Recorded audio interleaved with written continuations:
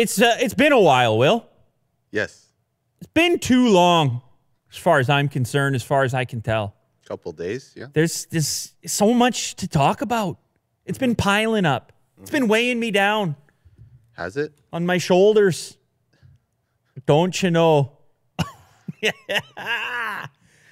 Unfortunately, I could not make it to the event, the Moto Razor event. I saw, a lot of people were there. It was dimly lit. It was Blade Runner-esque. It was futuristic. Things were folding, Will. Phones were folding, Will. We've seen that before. As they would in 2019, 2020. Yes. And honestly, I was kind of impressed with what I saw from the event, even though I wasn't there. Right. I know you're in contact. You're in touch with all these people. Yeah. You were a bit upset at one point. Yeah. You said, hey, man, why can't I catch an email from Moto in 2019? I'm Willie Doo right now. Motorola. Give me a chance here. Come on. He's like, do you know who I am? I'm Willie Doo in 2019. And I was like, Will, you don't have to put in a 2019 part. I'm saying that in the washroom. Just demanding it. Yeah. I'm like, Will, it doesn't work if you say it in the mirror. Jack's like, what's going on? You got to say it in real. You can't say it in the Willie Doo in 2019. Moto who? I pitch a flag. What's on the flag, Will? Willie Doo 2019. Oh, okay. All right. You're campaigning. Yeah. I think you get some votes as far as I'm concerned. So we're going to get one of these things in studio and obviously examine it. We're going to touch it as you would do with a smartphone that folds. But we caught a glimpse from the other footage that's out there. And I've read a number of articles as well. And probably the most striking thing, the standout thing to me is the hinge. As it would be with any folding device, it's the area that people were incredibly skeptical about with the Galaxy Fold. People are still skeptical in terms of the Mate X, which I'm going to be talking about a little bit more as this show progresses. But Motorola kind of has a different approach to it, where the display, it kind of shifts a bit inside of the housing. And this was shown off in a couple of different visuals, where at the chin of the device, it actually slides up and down a little bit. It almost floats inside of the chassis. And because of this, from all the footage I've seen, it appears to have the least visible crease in it compared to the other devices that are out there. Now, also because it's folding in a portrait configuration, the actual size of the potential crease is diminished as well, because of course the others, they fold on the other axis and you end up with there's a bigger folded portion. Now, I have the same durability issues and durability questions that everyone else does in the folding universe, particularly after what happened with the Galaxy Fold. This is a big question people have. All these folding devices have the premium price tag to go with them. This one obviously has its very own approach in the portrait style with the inspiration from the original Razor, but it's still coming at a price tag $1,500 or around there, somewhere in that region, which is fully premium status. And so because it's an investment for people, you gotta understand where they're coming from with the apprehension in relationship to durability. So the reason the hinge specifically stood out to me here, alongside their implementation of that hinge, they're also claiming, at least during the first FCC analysis, there was an IP rating for this device, which is very strange. And if it comes through on the final version of the device, not just the prototype, it would be the very first folding phone to have any kind of IP designation. And in fact, in the FCC document, it's stated as IP68, water resistant, in a folding device. Now, keep in mind, that initial documentation was, like I said, for the prototype. And we don't have official word on it yet. But what this could indicate for us for the Razor 2019 if it does end up with this designation, that has major implications for durability as a whole, not just water resistance, because it would mean the seals around the mechanism and all this would just have to be a different caliber than what we've seen from the devices that weren't approaching this designation. That might not hold true for the eventual release, the retail version of the device. Maybe they drop the certification, the testing, the IP rating. That might happen. But it's looking like a very exciting device nevertheless. It is, in my opinion, the most futuristic looking phone to date. I agree. You know, I'm a future guy. I've been one. Yes. We come on here, we talk about the future a lot. It's the nature of being a technology fan. You imagine, you get that science fiction mentality. You remember your exposure to the gadgetry of fiction, and you see it come into reality. And there's something about it, something exciting. Yes. And this is one of those moments we need to be aware, because those moments you can go, there can be gaps between those moments. This is one of those moments for me. I love the fact that it has the throwback aspect to it as well. If you were a Razer owner, I was. It's an homage. It's the future. It's also the past. The package, when it's folded up, there's actually a reason for the folding because it gets so much smaller. I like the fact that the display is well protected in the clamshell, because you have to believe that's the most sensitive component, as we've seen in devices up until this point. Look at the fit in the hand and the phone calls that no one has anymore. No one even phoning anyone, but you could have phone calls if you wanted to. The other interesting tidbit, it's a dual battery setup in there, which is kind of interesting. They've had to split the battery setup in there to allow for the folding the way that they're doing it. I don't imagine it's going to have tremendous battery life, though. I actually, as much as I'm saying positive things about it here, as much as I'm talking about how futuristic it is and inspirational and exciting, there's going to be some drawbacks because of this design. We've got these slabs in our pockets, and they've been refined over a period of years here. And because they're essentially just rectangles, there isn't the same design complexity in something that moves and has hinges and is thin and is folded and is unfolded. So I don't think it's going to be the best at anything. You're going to probably give something up in camera performance. You're going to give something up in terms of battery life. You're going to give something up in terms of just overall performance, because it's not even got the top-end Snapdragon in it.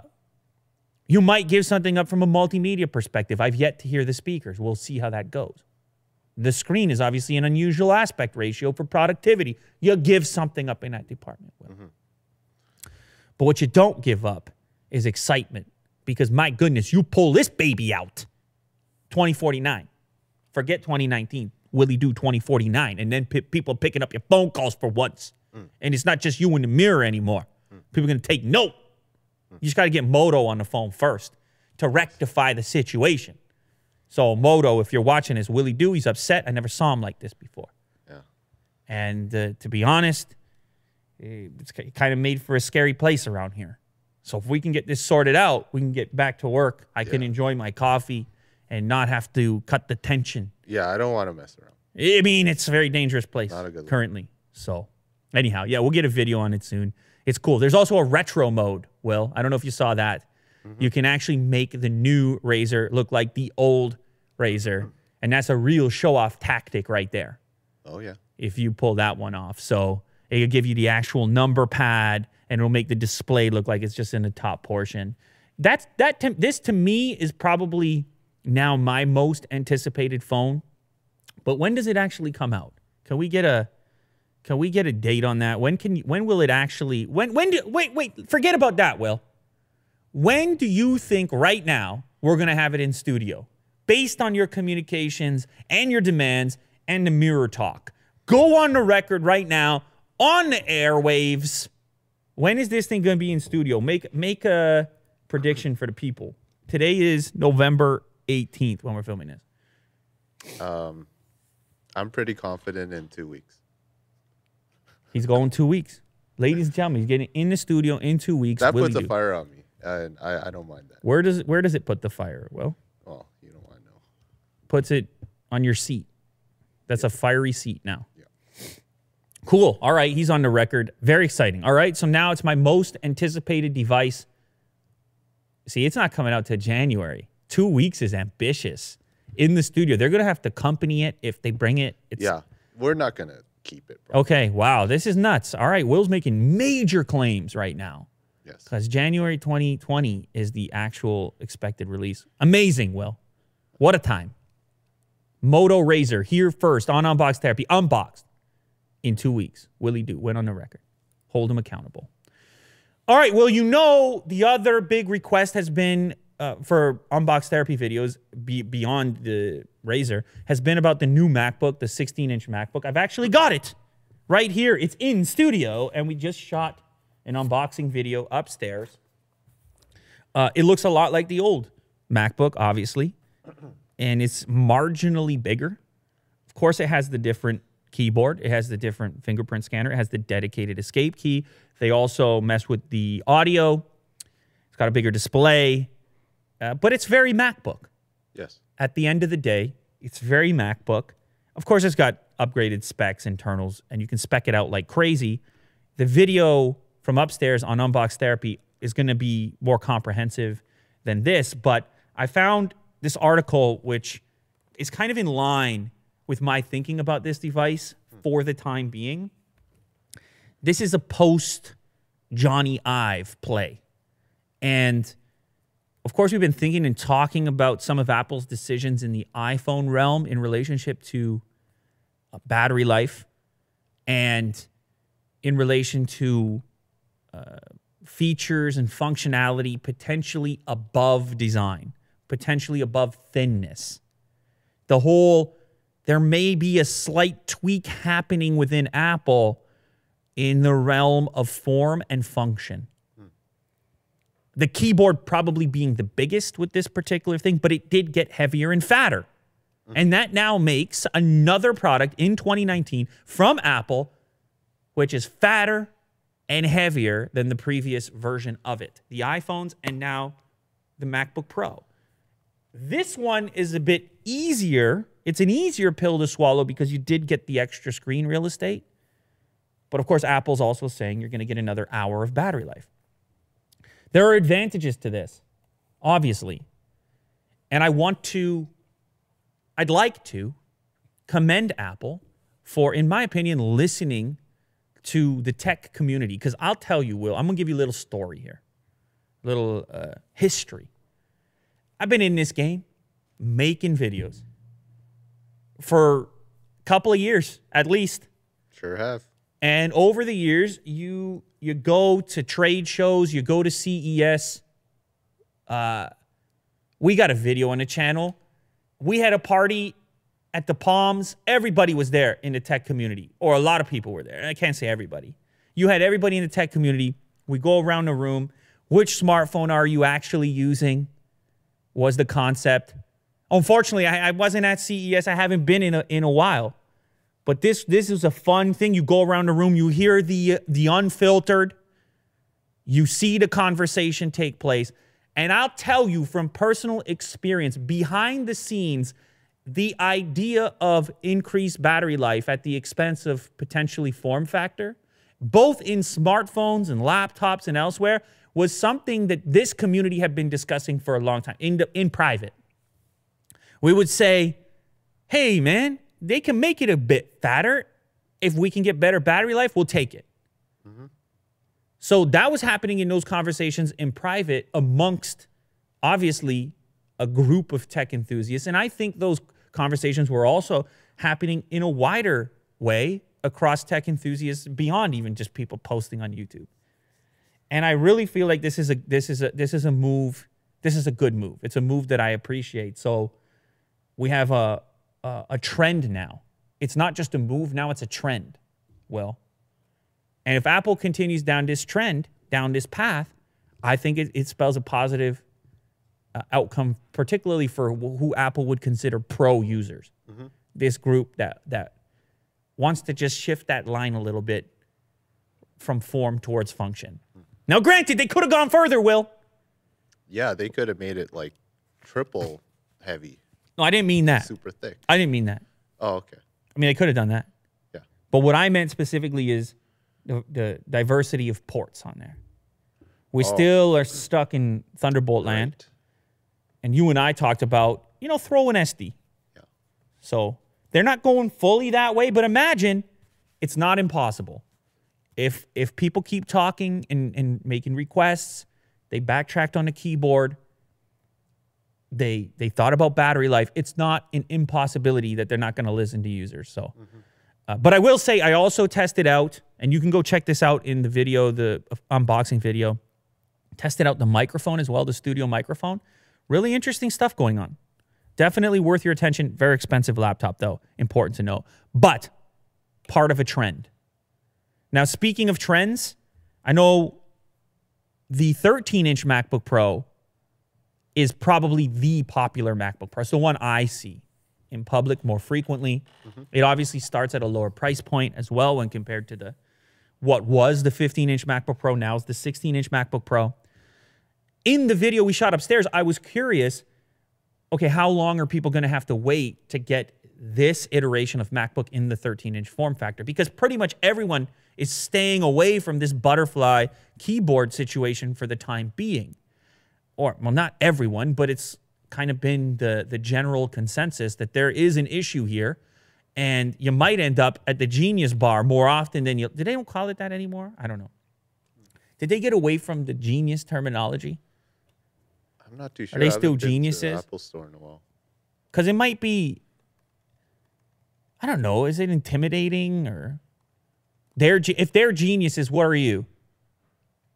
They still call it the Genius bar. I don't think they're going to call it that forever. I'd be surprised if they call it that forever. Anyhow, as it stands today, if you've got this butterfly keyboard, there's a good chance you're going to meet a genius. I don't know about that. You know what I'm saying here. There's a good chance you're going to end up in the shop. And I said personally, I experienced issues with more than one device. You experience an issue with the device.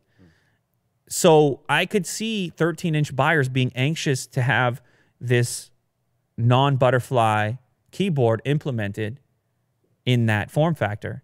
Well, we now have a report that this keyboard switch, the switch of the keyboard switch, could happen in the first half of 2020. So not too far off if you can wait. And this comes from Digitimes, a Taiwanese publication. A lot of the laptop action actually happens in Taiwan. The report claims that the display size will remain at 13.3 inches, even though they could not completely rule out the idea of a potentially larger 14-inch display. Obviously, we went to the 16-inch. It would make sense. You go to the 14-inch on the little one, but it seems they're predicting they're going to stick to the 13.3 form factor. Maybe in doing so, that one can remain a more portable option. Mm-hmm. It's possible if they can do the same thing and trim the bezels. I will say, with the 16-inch, I was kind of hoping the screen to body would be a bit more aggressive, kind of like the MateBook product from Huawei. But it's not a deal breaker as far as I'm concerned. Apparently, the new 13-inch will follow suit with the physical escape key and the inverted T arrow key layout, which actually struck me. I didn't notice it in my early exposure to images of this device, but the key layout where the directional buttons are over here, up, down, left, right, it's altered pretty substantially. These are now half size. the left and right key, where they used to fill up this entire section of the keyboard deck. And so anyhow, I don't know if that's better or worse. I don't know about that, why that decision was made, but it is a departure from the old style. There, Willie Doo showing off the old style. I guess it's not a big deal because that section over there, it's not like it got filled by something else now that you might click accidentally. It still occupies the same space. It's just the key is smaller. So I don't know if that's better or worse. I'm sure anybody can get used to it, but that will also probably be implemented with the 13-inch version. Of course, you're going to get all the upgraded specs. You might see a slightly improved resolution on the display. You're getting the new keyboard. You'll probably get the new sound. So if you're waiting for the 13-inch, the rumor at the moment is first half 2020. Maybe you can hold out on a 15 now, save a few bucks. The 13-inch is probably going to be at least $800 cheaper to start than the 16-inch. We have exciting news in the land of electric vehicles, Will. I don't know if you saw this. We now have an electric Ford vehicle in the form of a Mustang Mach-E. This is it's a kind of strange play from Ford, but I can't say I mind it. It's tough out there in the world, Will. In the world of electric vehicles, it's a weird landscape. Untested, untried. The traditional automakers, they had some various plays along the way. Some went super eco, the Nissan Leaf. There was supposedly, what's the little one? Was there an electric Fiesta or Fusion or something that Ford had done in the past? There seemed to be this gap. Teslas were cool. And then the other electric vehicles, it was all environmental and utility, and that's it. And it just wasn't as fun.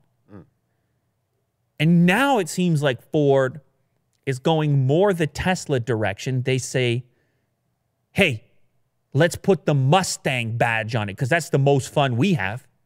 We put the horse on it. That's fast. Mustangs are fun.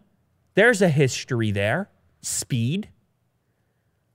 And all of a sudden now you're playing in a similar space as Tesla. And it seems to have worked fairly well for Tesla because people get to enter the electronic vehicle age, the battery powered vehicle age, without feeling like they're giving up some of the fun part of cars or speed or sportiness. What do you think about the actual model? It's weird looking. Don't you think that they would actually have like a Mustang body instead and just make it EV? So here's the thing, Will. Here's what I think.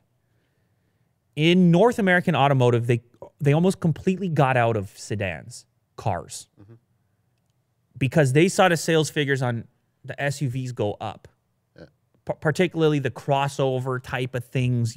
What is it? Right. It's got a big trunk. People increasingly, especially in climates like ours, Will, you get to slush whatever you got going on outside there. People, they want a vehicle. They want to feel like it's a utility vehicle. And so Ford's probably sitting there saying, how can we do a utility vehicle that also feels fast, that also feels cool? Because presumably it's going to be expensive. You can spec it to $60,000, $70,000. It's probably going to be the only car that a person has. It's not going to be a second or third type of vehicle. So make it do everything. If you think about it, the Model S is a hatchback. Yes. The Model X is kind of an SUV like this. So maybe they just look around and they say, Tesla's had some success with these formats. But I agree with you. It is weird then to put the Mustang badge on it because what is the connection? But it's a cool badge. It's a cool name. And one thing that it does from a design perspective is it puts pressure on the team that develops the vehicle to make the vehicle worthy of the badge. And for them to say, hey, if we're going to call it a Mustang, any type of Mustang, now performance matters to us. Now it's got to have a cool factor. It's got to have certain driving dynamics. Right. And things like this. So I can't say I mind it when you put the whole package together, but I do think there will be initially some confusion about what exactly makes it a Mustang. Because the Mustang, of course, has historically been this two-door muscle car, race car, basically, for the race car for the road. That's anyhow inside this car. It looks very Tesla inspired. Let's be honest. It has the giant portrait display in the center. Granted, it has an interesting volume knob. There's still a knob in there. Kirk's big fan of the knob. He still wants at least one knob for volume. I feel him on that. That seems important. Gotta have one. But otherwise, it looks like a giant display in the center. Not a lot of buttons. Some buttons on the steering wheel. Very futuristic. As far as I'm concerned, as a very futuristic looking vehicle. I think people can get excited about this. And honestly, I think it's the better play. How far can you go, Will, without any cool factor? How far can you go with the strictly economy thing when you're asking people for 50 grand? It's tough. It's a tough pitch. A lot of those strictly economical buyers, they'll just say, well, I'll just get a fuel-efficient car. The cool buyer, on the other hand, maybe they spend a little bit more. They're look at my cool electric car. It seems small, but I think it's significant. And so I commend them for that. And I'm not the only one commending them for that because Elon came out and actually congratulated them on Twitter. Oh, okay. He came out and here's what he said. By the way, pricing is going to be between $43,000 and $60,000. There's so many extra models here. They have so many model options. It's also got a lot of storage space in it, huge trunk, as well as a frunk. And all the videos I've seen from the event, people are saying it's got good space inside. So it seems to be a big factor for them. That is actually going to be a practical vehicle that happens to also be cool. That seems to be their angle. They have a GT Performance Edition. They have a Premium Edition and some other editions in between, as you can see Willie Do showcasing here. There's a first edition. So you get the red color for that. California Route 1. I mean, so many editions. I think the GT Performance is the best, though, right? Yeah. That's the hot model. You see that, Will? You got to show people what's happening. I like the grill. You see that? It's futuristic. You get the futuristic. Nice. So here's what Elon Musk had to say. Congratulations on the Mach-E! ! Sustainable/electric cars are the future. He tweeted this on Sunday. Excited to see this announcement from Ford as it will encourage other car makers to go electric too. So there you have it. A congratulatory tweet. That's the way to play it, Elon. That's what you do, Will. When you're in this type of situation, you're gracious. Yes. You showcase graciousness. And people say, oh, wow. He's a cool guy. Yeah, not bad. He's ready to go, and he probably understands as well as we do that more players in the space is better for the overall space, and it pushes. We talked about the competition with the Taycan. It's a fun little thing, and now we're having fun, and Ford's involved, so it's getting better for electric vehicles. Yeah, get Ford on the track. Yeah. Ford's on the track. Yeah. They're spinning around the track. GT Performance. Oh, by the way, so speaking of performance. It's going 0 to 60 in around 4 seconds. So it is going to be, probably be a fun car to drive. Yeah. The Mustang, Mach-E. Kirk was talking about the name earlier, Mach-E. I was saying it sounded like some kind of Japanese dish. Yeah. Mach-E. Yeah. I'll take a green tea Mach-E.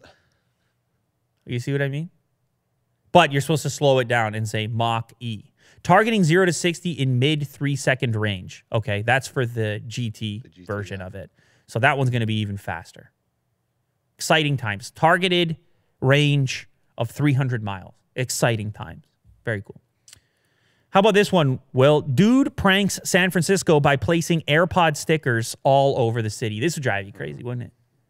Guy like you, that would drive you nuts. Definitely. You know how I love collecting AirPods from sewage. Yeah, of course. He painted these life-size, high-res stickers of AirPods. Single individual little AirPods, and he stuck them all over the city. You can see there's an image here of one of them on top of a sewer grate. There's a couple on pavement. There's even a video, if you scroll down a little further, of him sticking one of these. There you go. Play that video right there. Shout out to Pablo. You stick it right there. You see how that goes, Will? And and somebody comes along and say, hey, there's an AirPod. And they reach down and they realize nothing is what it seems to be. Nothing is as it seems. Wouldn't that drive you nuts, Will? Well, yeah. I mean, I wanted an AirPod. But you know what's weird about it? It's just one AirPod. He never puts two AirPods. Right. That would be unbelievable if it was two AirPods. Yeah. You'd say, who's watching me? You'd start looking over your shoulder. Is this a prank? So far, Rochat, that's the guy's last name, has witnessed a few gullible people fall for the stickers. He says, that's the best part. I love putting AirPod stickers on the ground and standing back to see people try to pick them up. He's just in the corner, just like having a grin on his face. Some people are amused by it, but a few have been angry that they were pranked. Joke's on them. That's his quote. You know the thing about pranks, Will? You remember the whole pranking thing of YouTube? Mm-hmm. Everyone's pranking everyone. There's pranks going on. The homepage is all pranks.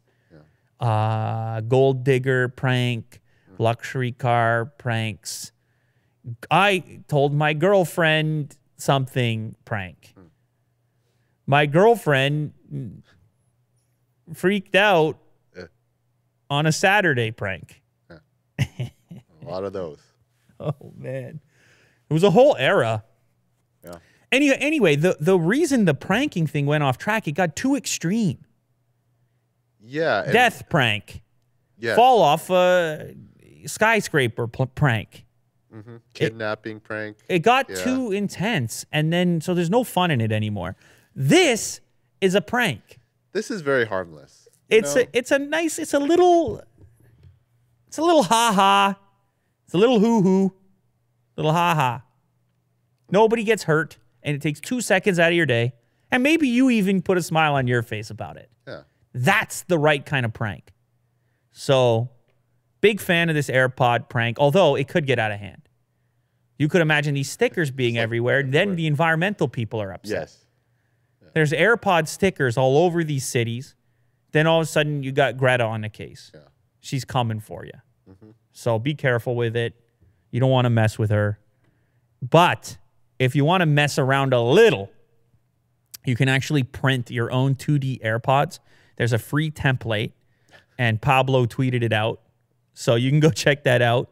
It's pablorochat.com/freebies. Just keep it, just go after a couple friends, have a laugh, move on with your day. Mm-hmm. Apple executive, kids with Chromebooks are not going to succeed. Wow, that's a bold statement. Well, it's a bit rough. Yeah. I don't know. Maybe it's out of context. But it does seem a bit harsh. Phil Schiller, head of marketing at Apple, says that if you want a kid to succeed in school, they should use an iPad. As you would. Course, yeah. As you would if you were an executive at Apple. You'd probably say that. He's mad at Google, mad at Chromebooks. Some people are mad at Chromebooks, Will, because it kind of acts as your entry point into the greater Google universe. They hook you when you're young. Oh, I bet you need a Gmail. Can we help you with some docs? Yeah. You open up the coat. Got any docs? Ugh. Need some docs? Do you know what I'm saying? Yeah. You open up the they coat. rope you in with the... But what's weird about that criticism is what other services are you going to use and who's doing a good job of it? How about Apple goes out and makes those services for us, and then you're not, because the problem is, even with an iPad, these kids are probably still going to end up in Google Docs for their school stuff, because the school needs some sort of formula, some sort of utilities and resources, and schools don't have unlimited funds.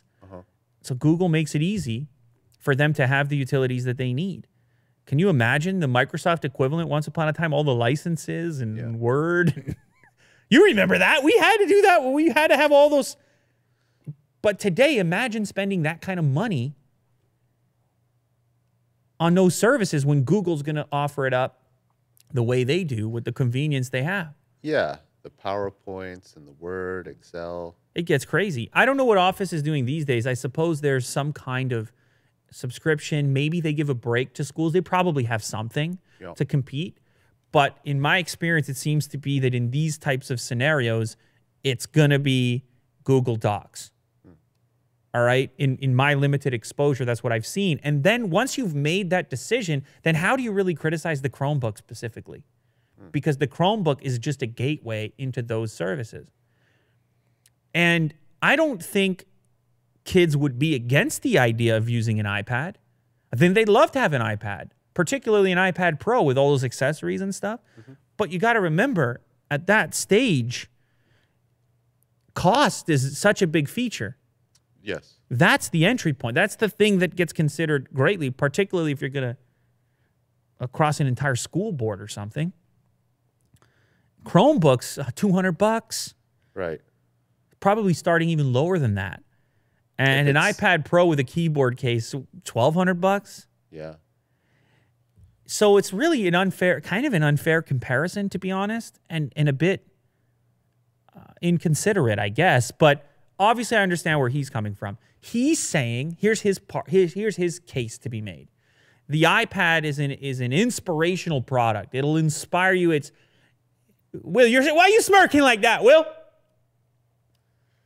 I'm saying, like, why don't he put his mouth where his money is? Easy. Whoa.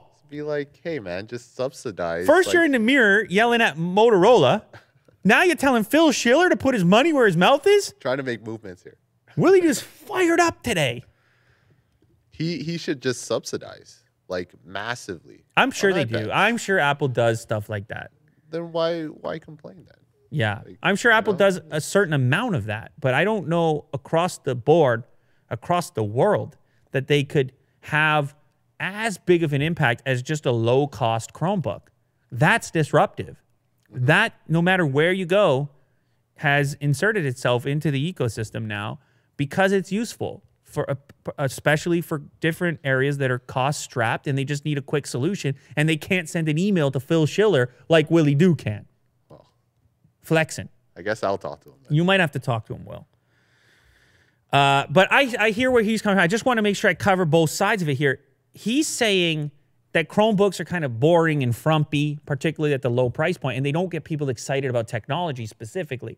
If you play with a new iPad Pro, it feels futuristic. You're drawing. Maybe you download some creative apps, music production app I was goofing with. It does feel in a way you could understand the inspirational component that he's making the case for, saying kids should have iPads because it's less of a traditional mindset around computers. Yes. That you're typing and that's the only thing you can do, and you just got to get into docs. Yes. So I'm just trying to represent his side of it. No, I get it. iPads are mainly representative for like creatives. Right? See? Yeah, there's so many apps for it. I'm just trying to cover the other side of it. Totally. But maybe this is one area where we can go to the audience. I'm sure there's somebody in the audience who has been in a school environment, school board, works for a school or something. They're going to be able to tell you better than anyone else why the Chromebook and the Google stuff is what it is in that environment. So let us know in the comments. Huawei has launched the Mate X in China. Will, it finally happened. It's not launching anywhere else. Not immediately, but it happened. It's a physical product. It's a real thing in China for now. That makes the two most recent Huawei devices mostly China releases. Because, of course, we were talking recently about the Mate 30 Pro. Now you can add the Mate X to that list. It's expensive. It's very expensive. It might be the most expensive phone, in fact. It's 1,700 local currency in China. What's that going to convert to? 2,500 bucks USD, around there, right? Yeah. Maybe 2,600 was originally what it was going to be. Mm-hmm. It went online on Huawei's online store, and it sold out within minutes. People, hey, man. I think people knew what they're in for. Anyone buying one of those devices also got 50% off screen-related repairs and replacements. Interesting. A little insurance policy. Yes. They're preparing for it. Now, listen. I am still incredibly skeptical, particularly in the durability department. We were trying to get our hands on one forever. It never happened. It will. It will. Okay, here's Willie Doo going on the record. He's having a day. It's Willie Doo's show today. Mr. It's his Huawei. world. We're just living in it today. Yeah. What's your statement on this one? When are we getting this? 2 weeks. No, this one's a bit longer. I would say 2 months. 2 months. Let's try Okay. 2 months. Wow. Will. All right. People are marking on their calendars. They're going to hold you know. accountable as they should. Twitter feed's gonna blow up. So we were trying to get our hands on it. They were obviously being careful after what happened with the Fold. And what's special about this one, unlike any of the other products that have come since in the folding region, this one folds the other way. The least durable component, the soft screen, lives on the outside of the device. The more of these things that I see where manufacturers are doing the opposite and folding inwards, the more I wonder about this early design and how it can possibly hold up long term. I can't help but be skeptical. It's hard. I hope it's not the case. The more form factors, the better. It's all very exciting for people like us. But it remains the only device to approach it in that fashion.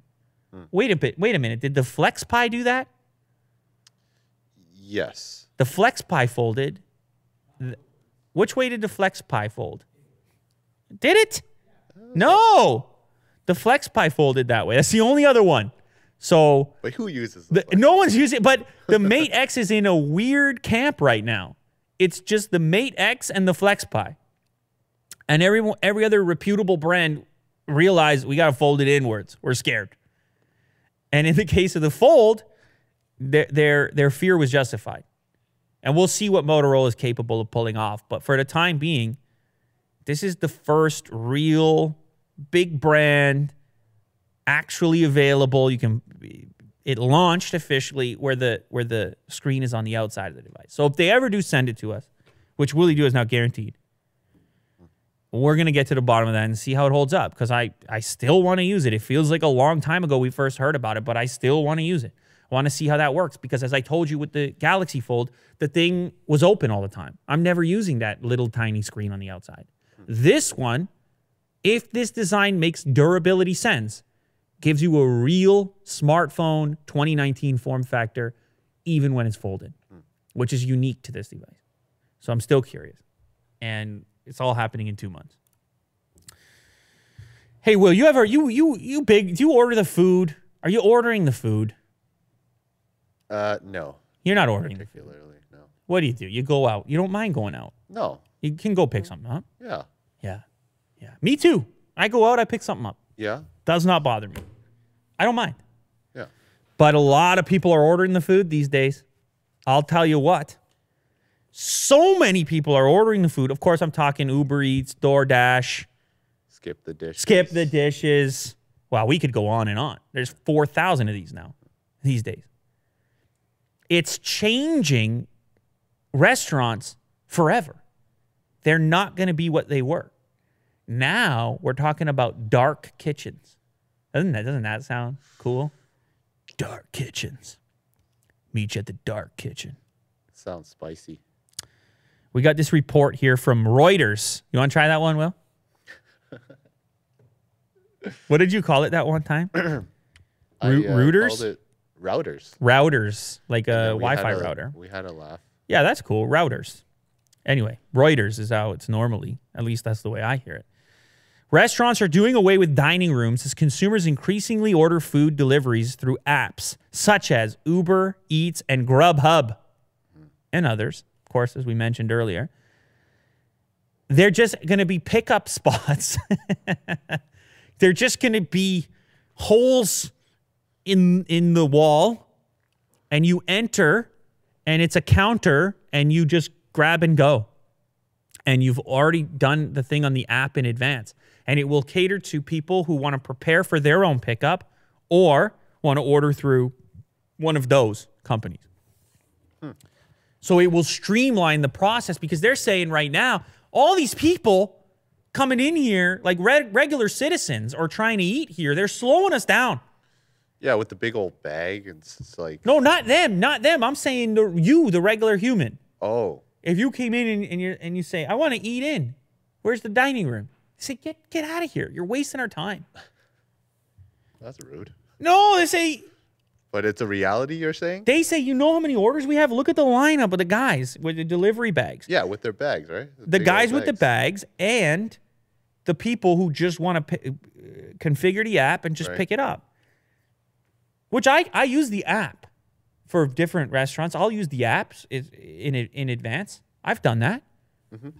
And then I still go and pick up. And they're just saying now, with the increase in the deliveries and the pickup and the decrease in the dine-in and the dine-out, humans leaving their homes ever for any reason, we have now got to shift more towards catering to the new group and away from catering to the old group.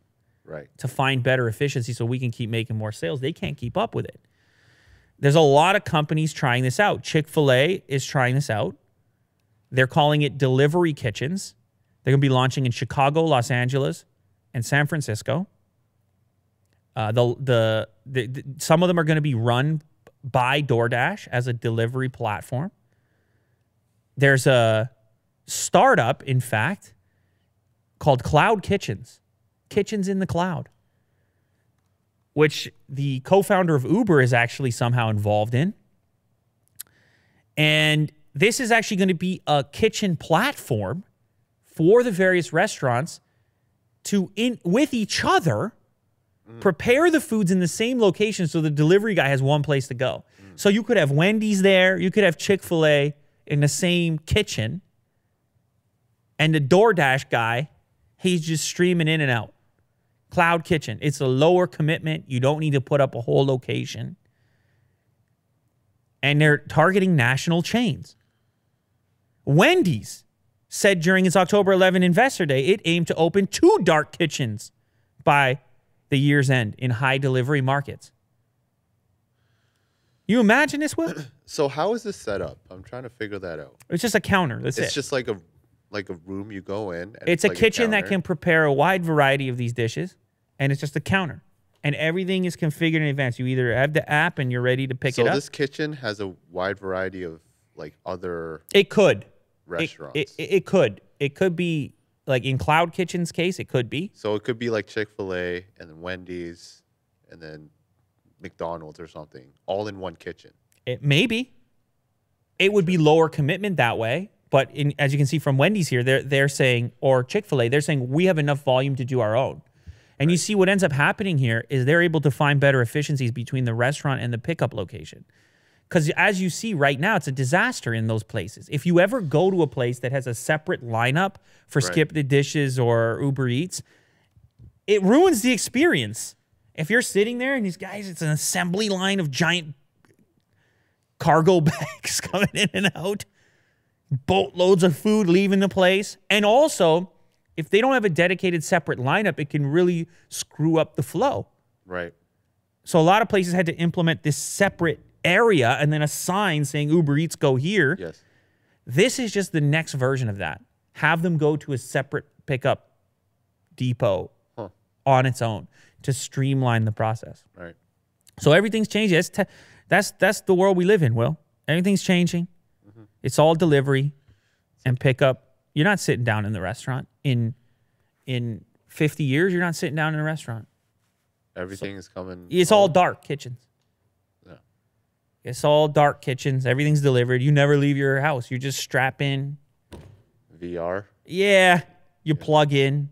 Everything's coming and going. Yeah. Amazon, 5-minute delivery. All your stuff. Get your toilet paper. You probably I don't even know if you need toilet paper in the future. You probably don't, right? There's other systems in play. Yeah. You eat only sterile food. You don't have to. You need the fat chair. You get Like that in chair. Wall-E. So that's Willie Do right there, 50 years. Yeah. There he is. What a guy. All right, last one for me, Will. Do you know why people are left-handed? Go ahead. No, we're going to wait a second here. Why are people left-handed, Will? All right, never mind. I mean, genetics. No. I mean, you know. Stop it. I was left-handed. and No, then you I can't. Was, turned B? right. I was, yeah. They slapped it out of you? They sure did. That's rude. Yeah. I was holding a pencil with my left hand, and they're like, no. Oh, they did that to you? Yeah, That's they like forced me, man. That's like the old-fashioned way. Yeah. They Is think they it's discouraged it. like witchcraft or something. Yeah. That's the old-fashioned thought on that. Yeah. I listened to an incredible podcast about this, and then I happened upon this article, so I've been kind of interested in it. Okay. Across human populations, 10% of people are left-handed. Yes. A clean, steady 10%. Wait, what? Why? How? But how? And it hasn't changed? Tell me why. No, not for a very long time. And it's bizarre amongst the animal kingdom, compared to the animal kingdom. Is it increasing or decreasing? Stays the same. Stays the same. Stays the same. Oh. Well, my understanding with other creatures is that they have left and right-handedness, but at a completely random rate. 50-50. So various creatures, they pick a hand, they go with it. Humans, always 90-10. Wait, what? Always 90-10. Why 90-10? So there's a lot of speculation. And a podcast I listened to, they presented a couple of different potential reasons as to why. Okay. But this particular article on livescience.com goes with one of them that I personally find to be interesting. So they think, first of all, that the right-handedness has something to do with language, because we talk a lot. And over the many years it took to develop speech and language, there was a left brain, right brain thing that took place. And so it created a physical emphasis or a proficiency on the right side of the body for right-handedness. Okay, fine, whatever. We don't have to dive too deeply. This is about left-handedness. If that's the case, why do you keep the 10% left? And this particular theory, which is interesting to me, is that you have left-handedness because of combat. Because of combat. And so I started looking into this, and it maps to sports as well. You have an overrepresentation of left-handers in plenty of major sports, which sports are some kind of modern civil version of combat. In baseball, you have a way overrepresentation of left-handers because of pitching. And in pitching, it's kind of like combat, because what you're trying to do is show a person something they don't usually see. And in fighting, if you have to fight a southpaw, it can be really disorienting if you haven't trained against a southpaw. So what they think is that, first of all, righties have dominated for as far back as 500,000 years, as far as they can tell, going back to Neanderthals, way back. But in combat, they think that a left-hander would have an advantage because they only represent 10% of the potential people you might encounter in a combat scenario. And therefore, your likelihood of being prepared for that is less. And that could be a surprise attack. So if you had, imagine you had, Will, some sort of a battalion, Willie Doo's battalion. Yes. And back in the day, before you had all kinds of weapons and stuff, it was going to be some kind of hand-to-hand combat, swords, something like that. All of a sudden, you put some lefties in there just to throw off the other squad. And they start killing it. And the lefties are just crushing. No one's ready for it. Yeah. And all of a sudden, those lefties, they get rewarded within the society because those lefties are heroes. So what do those lefties get to do? They get to stick around. Right. It's an interesting concept. So the idea, let me just one quote here. Okay. One quote. The idea is that in hand-to-hand combat or in combat with weapons, there is an evolutionary advantage to being a minority left-hander. If you're left-handed, you have a surprise advantage because most people are used to fighting against right-handers. That lefty advantage has been shown in one-on-one sports like fencing. Scientists report in 2010. So just one more thing, okay? If there is a benefit to being right-handed, which would lead to the 90% right-handed frequency, then why do you keep the 10%? Why doesn't genetics, selection, and so forth, why doesn't it weed it out? There must be some advantage to keeping a minority left around. So that's the way the concept breaks down. It's kind of interesting. I see. But when it comes to like really brutal war, left-handers get an advantage. Wouldn't you breed more left-handers? But you can't. It found some natural level on you see what I'm saying? Force people to go southpaw. You can't. They're able to track this discrepancy in the womb, Will. They'll see a fetus go for the left thumb to suck on the left thumb. So right. In a way, you could argue, so if you take Willie Doo, for example, when there was a young Willie Doo writing with his left hand, if we were in combat times, or if I thought you were going to be a star pitcher, the last thing I would do is smack your left hand. Right. I'd be saying, this guy's a mighty warrior. I'd say keep writing with that left hand. Yeah. Get good with that left hand because I need a left hand. Mm-hmm. So that's just the difference. And then at some point in time, people stopped, I guess. People tried to correct it, as you stated in your case. So how did that go for you, by the way? Now that we're in a... You know what? I don't really remember. At what point in your life did they smack you for using your left? Well, I don't know if they smacked me, but they really did try to convert me. At what stage? In which they succeeded. Probably when I started writing. Like when I naturally tended towards... What is that, like 5 years old or something? 4 years old? 4 or 5? Yeah. Yeah. Around there. 5 years old. Now, what about throwing a ball? With my right. Oh, so you went fully right at that point. I guess so. Wow. I don't know, my mind. You're shell-shocked, man. You got PTSD right now. But there are times, I swing left-handed. Right. Yeah. Okay. Like golf and hockey. Yeah, but see, that's a whole different thing once you go there. Yeah. The throwing is more mechanically difficult. There are a select group of people who are ambidextrous, who are coordinated with both hands as well. But anyway, I thought it was interesting. If there's any lefties in the audience, let me know your personal experiences. Very cool. In sports and otherwise, and get involved. Go throw a ball, do some boxing or whatever. You have an advantage. Yeah. Just straight out the gate, you got some kind of advantage. This is a lesson for life. It's all about perspective. Sometimes things that are seen by others as a deficiency can be a proficiency. Yeah. If utilized, if developed, if embraced. You never know what you got when you got a left hand. But you have a left hand. Yeah, they should embrace that back in the day, they could be tribal war gods. Yeah. By the way, I should also note, there's people that dispute this finding. Oh, okay. They still don't really know. So, anyhow, there you have it. Willie Doo, ladies and gentlemen, he used to be a left-hander. Today he's not. But who knows? Given enough time and practice, he may go back. Maybe, yeah.